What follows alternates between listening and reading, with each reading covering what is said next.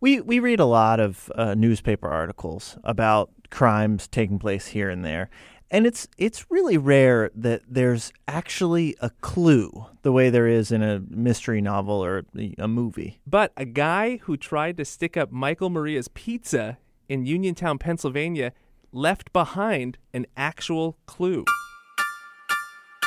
So what happened was this guy walked in to the pizza shop. He handed the cashier a note. It was written on a piece of toilet paper, and it said, I want $300. Lieutenant Tony Kalinsic was one of the officers who responded to the call. So, Lieutenant, can you tell us what you found when you got there? When I walked in, there were two employees. One was in the back, kind of still making pizzas, and then I talked to the female clerk. She handed me the piece of toilet paper. It was like two pieces. And she said, that guy there, and there was a guy sitting in a booth, handed me this. And on the toilet paper it said, I have a gun on me, give me $300. And it was wrote in ink. She said, I kind of looked at it strange, and he says, I have a gun. There's a guy outside that has a gun on me. And if I don't leave this store with $300, he's going to shoot me. Whoa. And I think she was kind of set back by the whole, that's not usually how you get robbed. Yeah. Right. So she kind of questioned him, and he kind of got irate and said, listen, he's going to come in here with a gun. And give her a lot of credit. She stayed calm, and she hit the panic alarm without him knowing it. And, at this point, I turned my attention, obviously, to the actor that, handed over the notes. So he's just hanging out there. You guys you're obviously police officers, right? You're in uniform and everything? Yeah, yep. Yes, there was three of us. And so he, instead of leaving and running away, he thinks he's able to just get by because he said it was somebody else who was going to rob the store, not him. Yes, he kind of portrayed himself as the victim. So you all, over the course of talking to him, you became skeptical. How did you go about investigating the note? Well, a lot of times when we arrive on any type of crime, be it a domestic, be it a drug case, be it a car accident, a lot of times the pieces are already laid there and put together for you. You know what I mean? It doesn't take a lot of thought, especially once you do it for so many years. Yeah. You kind of show up and go, okay, well, this is the bad guy, this is the victim. You kind of, it's already put together when you get there. But I was taught a long time ago by who's currently our captain, Captain Rudder. He kind of told me that every crime's a puzzle. And he said, you have to start putting the pieces of the puzzle together. And he even made reference. He goes, and this is true, sometimes you'll go home at night and think about that piece of the puzzle that you haven't found yet, and then it'll hit you in the middle of the night. And that has happened to me. So anytime I'm on any type of a scene where the puzzle's already not together for me, I kind of start referring back to what he taught me. And here I am standing there with this piece of toilet paper that's frayed at both ends in my hand, and it looks like a piece of a puzzle. So I'm like, well, there's got to be another piece to this puzzle that matches this piece that I have in my hand, and that would probably be the roll of toilet paper it came off of. Yeah. And that's exactly where it came from. So wait, where'd you find the roll of toilet paper then? Well, I asked, where do you live? And he said, well, I live about a block over. And I said, come on.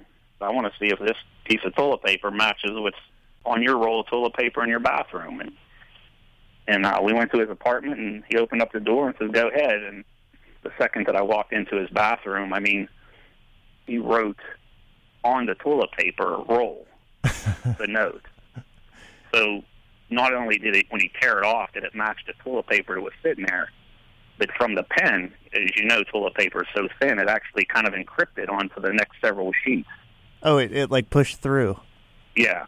So when I laid the note next to the toilet paper roll, it was absolutely identical. And to make matters even better for me, the ink pen was sitting next to the toilet paper. When your captain taught you this thing about, a puzzle, did you ever think that it would be so literal that two pieces would fit together like that? No. I never thought that. I maybe this is asking you to assume too much, but are we to think that he thought that the guy who robbed the pizza store, that he thought of this while he was sitting on the toilet? I don't know. I mean, that's a tough one to think of. I mean, I don't know what his thought process was. If that's what he was doing at the time. But I mean, it was all there. There was a little table right in front of the commode, and it kind of had to think that maybe that's what he was doing. You know. Well, Lieutenant, thank you so much for telling us about this. Yeah, no problem.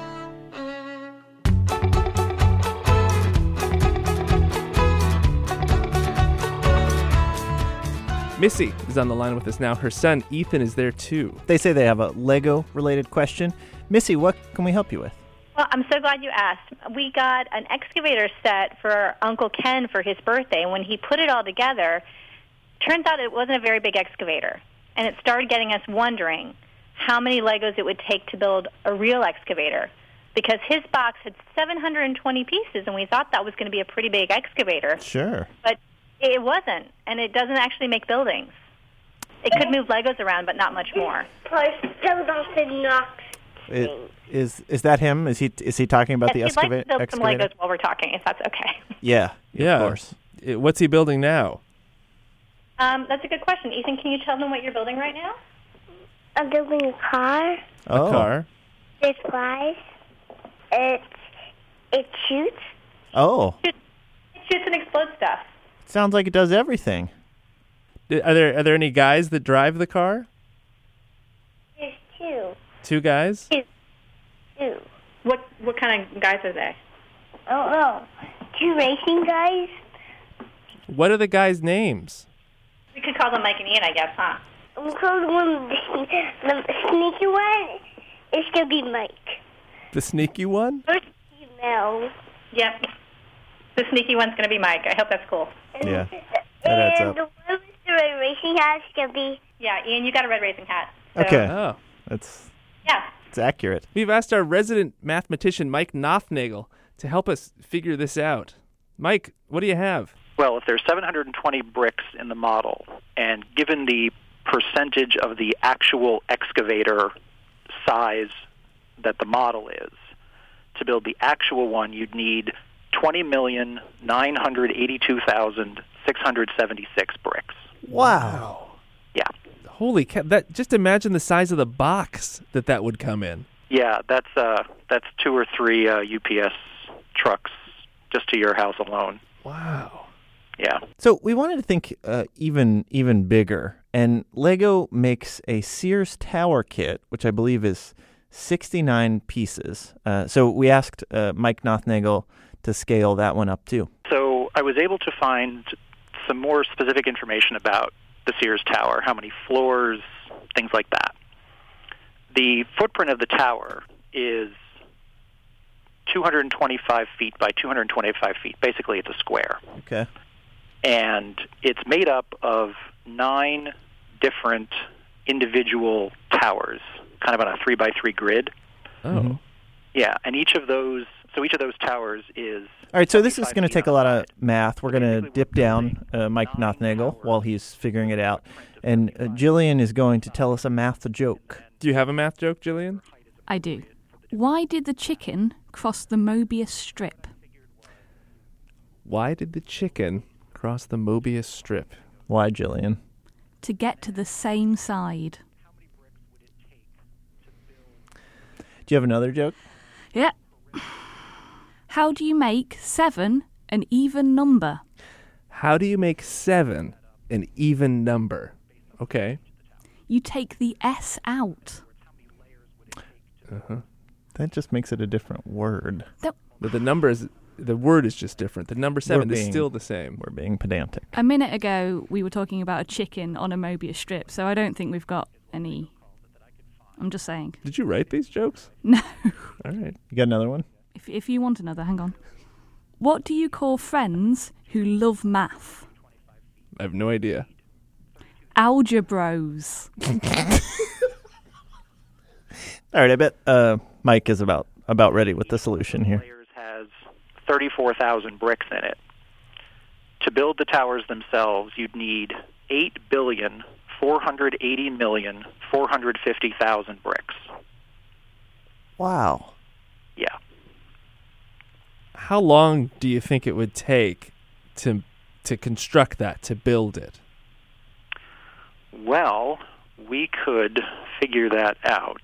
If we assume it takes a second to put a brick together, we could figure out how many days it would take to put those all together. Okay. So let's see. 8480-450,000. 8480-450. Well, that's about 98,000 days or 268 and change years. Oh, no.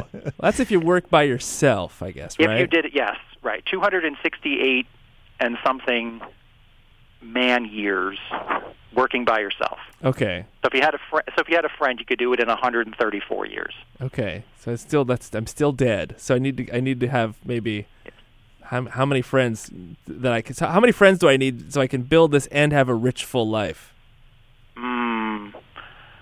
Well, if you got 26 friends, it would take 10 years working in tandem. That's reasonable. Yeah. Reasonable? Okay. All right. What if, Mike, what if we use Duplos for the bottom layers? It's going to save time. Right? 'Cause they're bigger. There's even Quattros. I mean, if we're going to get into the bigger Legos. It certainly would take you less time because you'd be using bigger blocks. So, and you could get your kids involved. I mean, we need more manpower to get this tower up in a reasonable amount of time. It's a win-win. Well, Mike, thank you so much for helping us figure this out. Well, you're welcome. Anytime. Mike Nothnagel is Associate Professor of Mathematics at the Culinary Institute of America. Now, people actually do build really huge things out of Legos.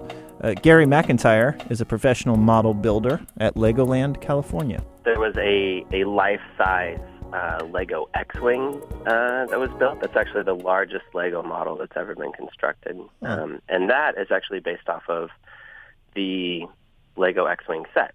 It took the Lego set and then just scaled it up to make a giant life-size version of it. And that took approximately a little over 5 million bricks to build. So, Gary, are there other things that you guys, when you get together with your Lego building friends, are there other targets that you have? You've built a full-sized X-Wing. Is there any other full-sized thing you guys kind of dream of building? The things I build at home tend to be a lot smaller in scale.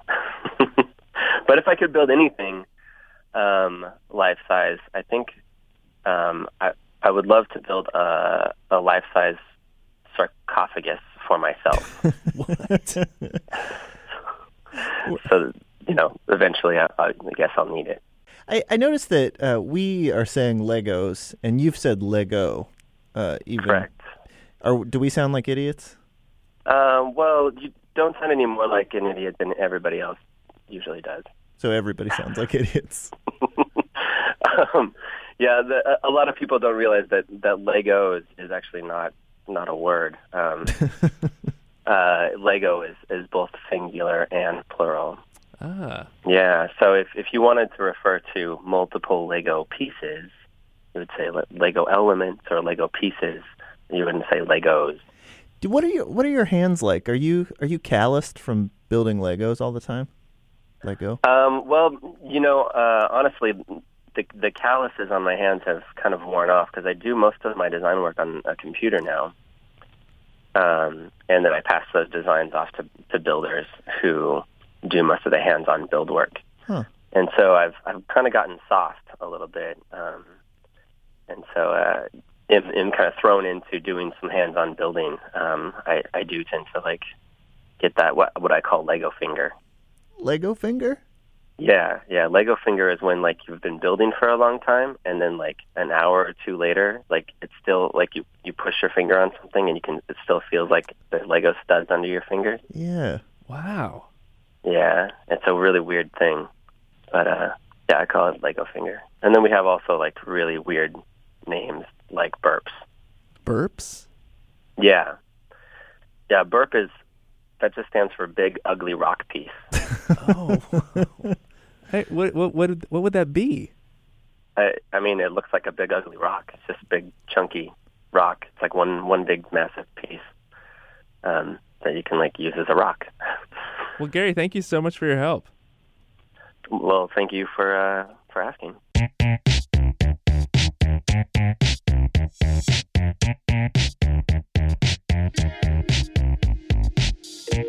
We heard from Colin.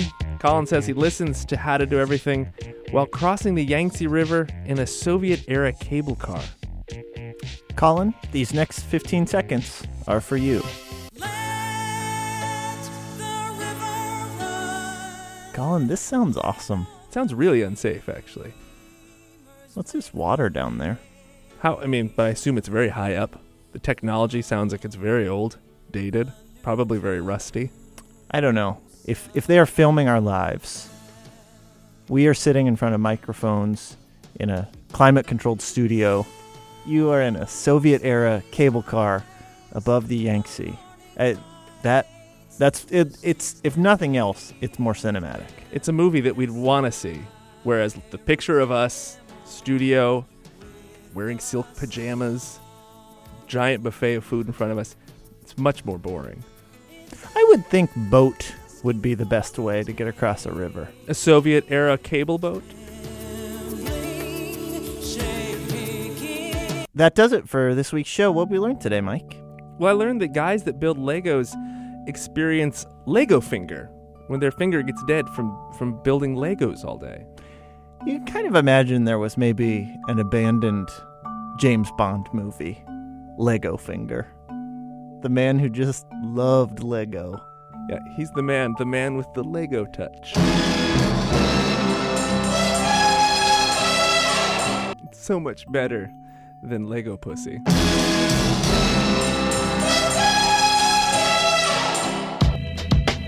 How to Do Everything is produced by Jillian Donovan with technical direction from Lorna White. Our intern this week is Ethan. He did a great job building that car. Ethan himself may be made from Lego. Get us your questions at howto@npr.org. Hey, and by the way, our calendar is still beautiful, still available. It's on our website, howtodoeverything.org. I'm Ian. And I'm Mike. Thanks.